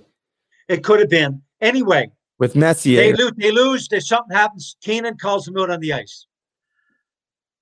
And he sits in a chair at center ice, and he just blows the whistle. Up, back, up, back, up, back. For an hour, blows the whistle, and he said, I forget the guy on the team. He said, the guy said, fuck this. So when he comes back, Keenan's sitting with his back to him. On his way down the ice, he ran him over, just ran right over him. Keenan goes sprawling. The chair goes everywhere. And he said he gets up and he says, okay, practice is over. And he said, that's all he said. I said, guy thought he was cut. Go, practice is over. But he said he was a prick. That's awesome. Hey, Senior, listen, we're going to wrap this up, but I'd love to have got it. I'm going to, you want to know what? I'm going out to the outdoor rink right now. So that's Keith, that's Keith. But look, what a nice job the Denturis did. I know. Hey, I'm going down in a couple of weeks to get Perfect. mine. I'm going down in a couple of weeks to get mine done. So, no, man, I appreciate you taking the time to do it. Great. Hey, I love hearing the stories. You're a welcome guest anytime. And you tell Terry, I want him to come back on the show again too, because I know He will. He will down here with bells on. Down here we have an expression. You ever hear that? He'll be there with bells on. Yeah, I wanted to get a little more down with the Newfie lingo, but we can save that for next time. Also, it's on my to-do list is to come out there and get screeched in. So, if you get here, you won't go back. No one goes back. It's a great spot. Now, don't get me wrong. Ontario gave me everything I had, and I loved Ontario, and I've been back numerous times. Latest being 4 or 5 years ago, see AC/DC in Downsview. But I still got a lot of buddies. I was talking to Bob Neely 6-7 months ago. Mike Beiser calls me. So I do have contact, but because you're so far away from it, you tend to lose it, you know? Yeah. But I loved Ontario, and I loved Hamilton. It got a bad rap, but I loved it, man. I lived off Little Italy, East Tolton Avenue, East Hamilton, just off, like I say, East Little Italy, and I loved it there, man. I had great time. Like I say, it gave me, I got a degree from McMaster. How am I going to get that? Never. But it gave me that, and I never paid a cent for it. They treated me like gold. And even when I turned pro, I played with lots of guys. You'd always talk, well, a couple of guys, McMillan was with St. Kitts, so you talk about, well, the OHA. And then, of course, you got a lot of guys from the West. That team, by the way, in Kalamazoo, they were all from the West, and I loved them. They showed me guts. Yeah. Oh wow. They really helped me with my character because every guy on the team could just go. And you better go. And Terry said, Dad, that's the way it went. Terry went 8th overall, 210 minutes, but everyone went Lankout like 150. Oh yeah. The OHA wasn't quite that. It was more skilled, I think, and we had tough guys too. But there was more tough guys on every team in the Western League. Yeah, man. The Western League. For sure. It's a wild, wild West out there. It's not like that anymore as much. But even when I played in it, it was like that too. So we loved it. But hey, senior man, thank you so much for doing this. And Brady, I really appreciate you calling. It's my pleasure to be on. Okay, man. We'll talk soon. You got it. Okay. Bye now. What an awesome dude. That was a lot of fun. Unbelievable stories, and I bet you he's got a million more. That's the best part. Hold on. Let me see. Hold on. We're not done. There he is. Honestly, I was gone for most of that. How many questions did you ask? I'm guessing 4. Maybe like 3. I think you maybe 3. One too many. I got a couple quick ones in there, but he was awesome, man. He was great. Hey, let me ask you something. Let me ask you, what's up with you? Why are you growing your mustache? Why? My daughter loves Stranger Things, and she wanted me to grow a mustache like Hopper. All right. And I do normally have a tooth. It's in the shop. But good question. Brady, I like to change it up. I like to keep people guessing. Man. Yeah. No. Me too. Well, I got the big mustache here too, right? So like I grew up for Movember, but then I saw this post. It was like, men's mental health issues don't end on December 1st. And I was like, well, I guess I'm growing it till next November. So I'm committed to this for at least till next November. I'm going to grow my hair too. I might trim it, but I'm going to keep the Fu Man shoes. So I bet you would have been good in the dressing room. You were creative. You were one of those guys in the dressing room that would just up for anything. Yeah, I was the music guy. I was in control of the music and the warm-up music, the dressing room music. Yeah, I was got guys like you a mile away because I'm one. Yeah, very much so, man. It's I don't know, man. It was fun, right? I had a lot of fun. I had a lot of hard times in junior, but my last year in junior, playing with Kelowna with like Jamie Benn and like Tyler Myers. Finished ahead of Ben in scoring. I saw 15 or 16 points. I know he played more games, but he's an NHL superstar. That's something to be proud of. Yeah, well, the only reason I had so many points is because if you actually go, one day I'll sit down and show you the game-by-game stats. In January, I had 27 points in 13 games, 14 goals, 13 assists. Ben got hurt. Well, actually, I went to Swift Current, and that's where I had that one girl pregnant, and I didn't do the right thing. I didn't do the right thing about it at all. Well, after so I was on this point streak. I was leading the WHL point streak. Okay, I'm filling in. Senior just was, or just 1 sec, Brady. Sorry. Senior was just on here for an hour. Yeah, I'm on. And anyway, yeah. So Danielle. Is that your wife? It is my ex-wife right here. Yeah. Oh, Well, we get along great. I told him. Let's see. Thanks for letting me borrow him, and I know. No, you can have them. Trust me. I know. I didn't know if he was with Penny or what. I didn't know if he was with Penny or had to be with Penny or what. That's cool that you guys get along so well, though. I don't now. Oh yeah, look, here he is. Holy shit! Shirtless, Right there. Here, come over. Say hi, Penny Lane. Hey, there she is. Look. Hey, Penny Lane, how are you? Here. I'm really good. Yeah. Here you go. Look, that's Brady Leovold. He has one of the most popular new hockey podcasts on the go. It's all about the ring, Brady. Oh, Here's yeah. Xavier. World Championship Ball Hockey. Yes, he hijacked my world championship ring. That's the Herder Championship. Is that the Herder? Is that the Herder ring? No, that's the world championship ball hockey. Oh, ball hockey. Okay, yeah. Hey, but yeah, so man, it was bye. Your dad was so much fun. Let me tell you this story quick though. This girl. I do want to hear it. I didn't mean to cut you off. No, don't. So anyways, man, 14 goals, 13 assists in 13 games going into Swift Current, okay? The town that I got traded from because the girl was pregnant and it was way too much drama. The police got involved. It was bad, man. It was bad. So Dean Chanel's like, yo, you got to go. Trades me to Kelowna. Now, struggled in Kelowna in the first little bit, but now I'm hitting my stride. I'm lighting it up in January. Go to Swift Current on this huge high note. The girl shows up to the game with the baby. I hit the post on the first shift on a 2-on-1. Ben gave me a pass. I hit the post. After that, nothing. After the game, the girl's friend grabbed the kid and chased me out of the rink and followed the bus. They were following the bus to Boston Pizza. I went the next fucking 11 games, no points. No points for the next 11. Yeah, but did you play regular in those 11 games? Sure did, but Jamie Benn was hurt. That's where he lost those games. And I was playing power play. I was playing everything. I had chance after chance after chance, and I could not score. Squeezing the stick. It's the perfect storm of things. It's the perfect storm of shit to be on your mind. And then if you'd only get a bounce, I've been in those, and you're like, man, give me a bounce now because everything else is going bad. Just give me a bounce. And then you don't get them, and it's like this addictive cancer. It just keeps it, for lack of a better way to put it. And you just and like 5 games in, you're like, I know I'm not going to score. And then that's when you're gone. Then right? Yeah. You're like, you get the puck. I should have had like 90 points that year. No joke. I was on pace. Colin Long should have had like 120. Ben probably would have had 130. Who knows? But like it was, we were the best line in the league, and I wasn't the biggest. But those guys played bigger because I would just fight anybody.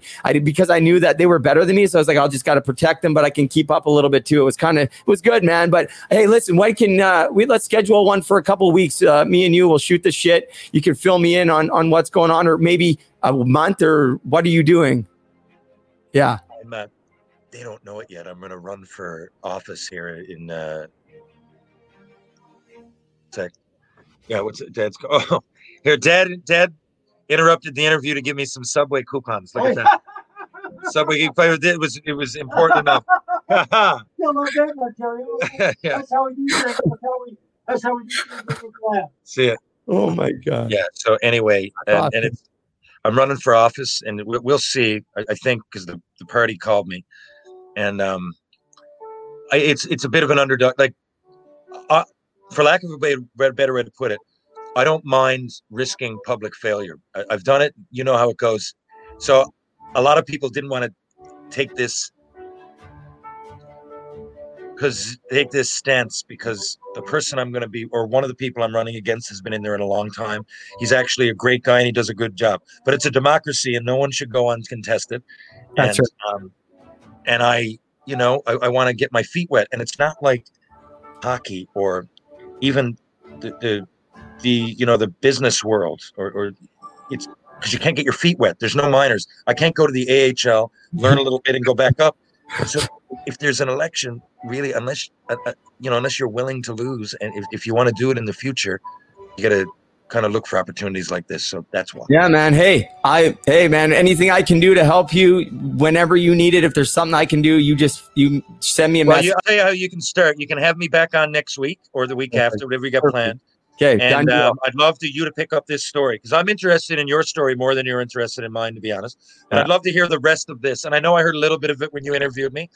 How about this? I'll have you on my podcast. All right, perfect. You tell me when, man. You tell me when. Great. I'm going to say, when can I have you on? Say 2 Mondays from now. Let's say it now so it's done. Done deal. 2 Mondays from now, Tales with TR. I'm going to ask the hard questions. And to you, that's going to be craziness. But I'd like to hear, I love it. I'm an open book, man. I don't pull punches. I don't give a shit. I tell it like it is. If I fucked up, I'll tell you I fucked up. I don't care. Like, you know what I mean? It is what it is. And maybe people can learn from it. Before we go, I'm going to take the position of question asker just for a second. Sure. As it's my instinct. But so you just said you're an open book. Right? Yeah. I often say the same sort of thing. Hard times kind of help me with that because you just end up, I found the more honest I was, the more I'd feel good inside. So yes, I think that there came a point where it's not the same thing, but there are similarities. Even with me, with the way I handled my career, and I didn't go back to camp for a long time. I blamed other people, and there's something to there. I mean, to that. Not to blame anybody else, but I wish my coach, Michel Therrien, was better. I wish my agent had handled it better. But in the end, it was my decision. And once you're honest with yourself, I find my decision not to go back to camp, which it led to the end.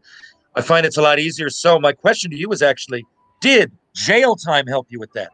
I'm 100%. Really curious. I know a certain amount of people that have gone to jail, no more than a handful, but one common denominator, they say I could be way more honest with way more people when I got out. Is this true for your case? 100%, man, because you want to know what? Especially for me, man, it was front page news in the Vancouver newspaper. Former hockey pro sentenced to 21 months for robbery with details about me stealing a taxi cab at knife point. Like, what more, like, on Crime Stoppers? How much worse does it get than that? Like, what can people really say about me then? It's like, it's only one way up from here, man. When you're sticking needles in your arm and living on the streets and in and out of jail, there's only one way. You're either gonna die or you got to rise up, or that's it, man. That's it. You can just go slightly more than a yes or no here. But I have another question for you that I'd like to dive into. But I played with a guy with a similar story, and it's in Vancouver, Stephen Peat. Did you come across Petey? Man, I'm trying to get a hold of Petey, man. His brother coached me, okay? His brother Mike coached me my first year junior B, and I was in jail with one of Petey's best friends. But this guy's like a certified gangster, not like me. Like, he was doing petty crimes. This guy was like getting extradited to the States for like importing like a metric ton of cocaine, like $5 million worth or something. And he knew Petey, and we talked a lot about it. Like, he actually knew him really well. Like, they got him out of the shit, tried to help him, like was there and saw all the stuff. And I don't know what Petey's up to, but I had PJ Stock on my podcast, and we touched on it a little bit too, because he knew. They had. What's that? What a fight they had. Yeah, that's what the talk was, right? They had that big tilt. They went toe to toe. I forget, maybe. Yeah. So, but yeah, no, man. There's lots of. But hey, listen, I want to dive further into it, but it'd be a half hour, an hour. So let me ask you that question when you come on. Yeah, buddy. I'm hitting the ODR right now, outdoor rink right now. So that's my paradise these days, man. I was on skates for almost fucking 10 years. So now I'm back on skates and I'm loving it. Last thing I'll say, who's this guy that throws the puck 30, 40 feet in the air, catches it, puts it under his leg? Who is that?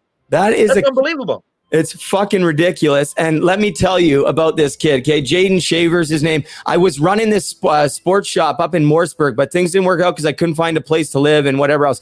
Well, Jaden, he walked in one day and I showed him a video of me. He's like, let me go get my phone.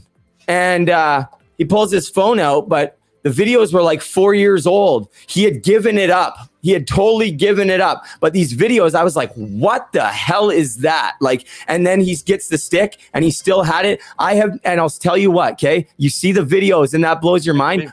But when you see it live and you see how consistent he is, it's fucking insane, bro. He doesn't drop it ever, man. Like ever. Like he puts it, and the camera's on the puck, and I'm going, is he throwing it up? Does he have a rhyme or reason when he's throwing it up, or is he just that good that when it's coming down? Because I'm like, and I mean, again, you're talking to a guy that played in the NHL, and I'm going, what? I cannot.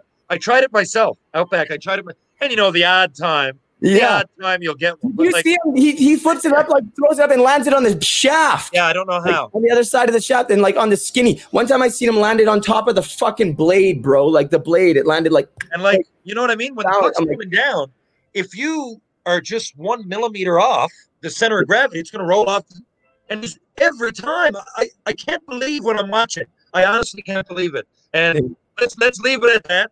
Hey, and, if that's okay, it's your show. I took over. I love it. You know what I love? This is what I love. Jaden wants to start his own little 5-minute interview series, and he fucking loves you, bro. He's one of your biggest fans. He talks about you all the time. He was working at the shop with me, and he tells the story about the draft, like when you were in the draft interview and all that. He loves that shit, bro. So maybe next time when you're on my show, we'll bring him on and I'll introduce you to him because he's actually such a great kid too. I've got your address from sending you the book. I'm going to send you a picture or something to give to him if you don't mind. Yeah, me and my dad.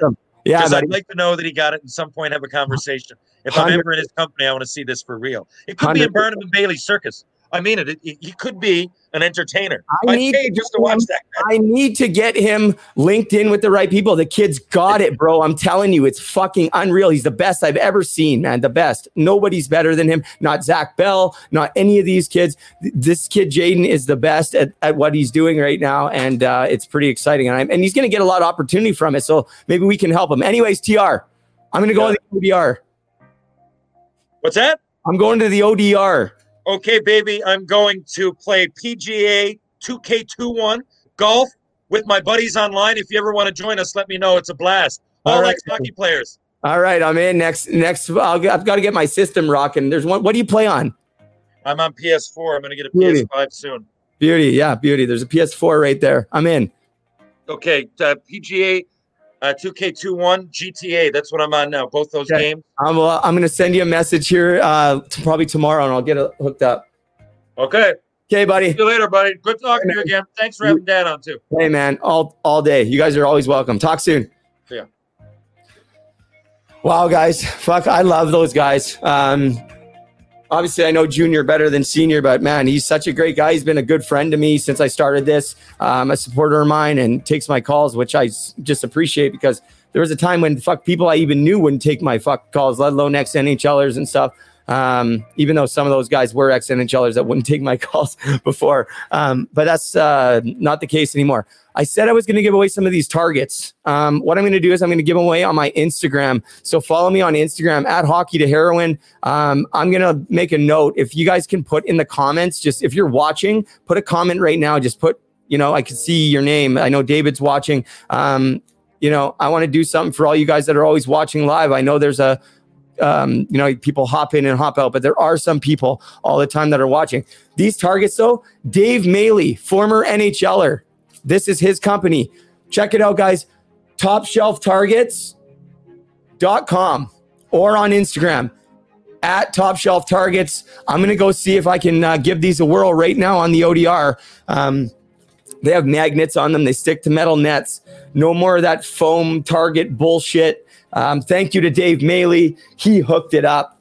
Like, he seriously hooked it up. I got probably 20 in there, 20 packs. So we'll give a couple away so we can help the youth sharpen their skills. Always doing that. If you're in and around Muskoka, hit me up. I'd love to get on the ice with you. I'm going on the ice right now with Susan Cook's grandkids and her son, Jason. So, hey, I do have a little bit of free time right now. So now is the time. Taylor and I aren't living together right now, so I have that extra free time. When we get living together and I'm on the road and the hockey fires up, this isn't going to be the case. So this is a chance to do it. If you want to come up and skate with me, if you want me to coach you, if you want a skill session, whatever it is you want to come out, come up and chuck some sauce. I'm loving it because I'm going to be on the ODR here pretty much every day. And most days, I'm assuming I'm going to be by myself because the kids are in school anyways. So I extend that invitation to absolutely anyone. Okay. I have so much more that I wanted to talk about today. But obviously, we had some amazing stories, and I'm okay with that. I don't always need to talk.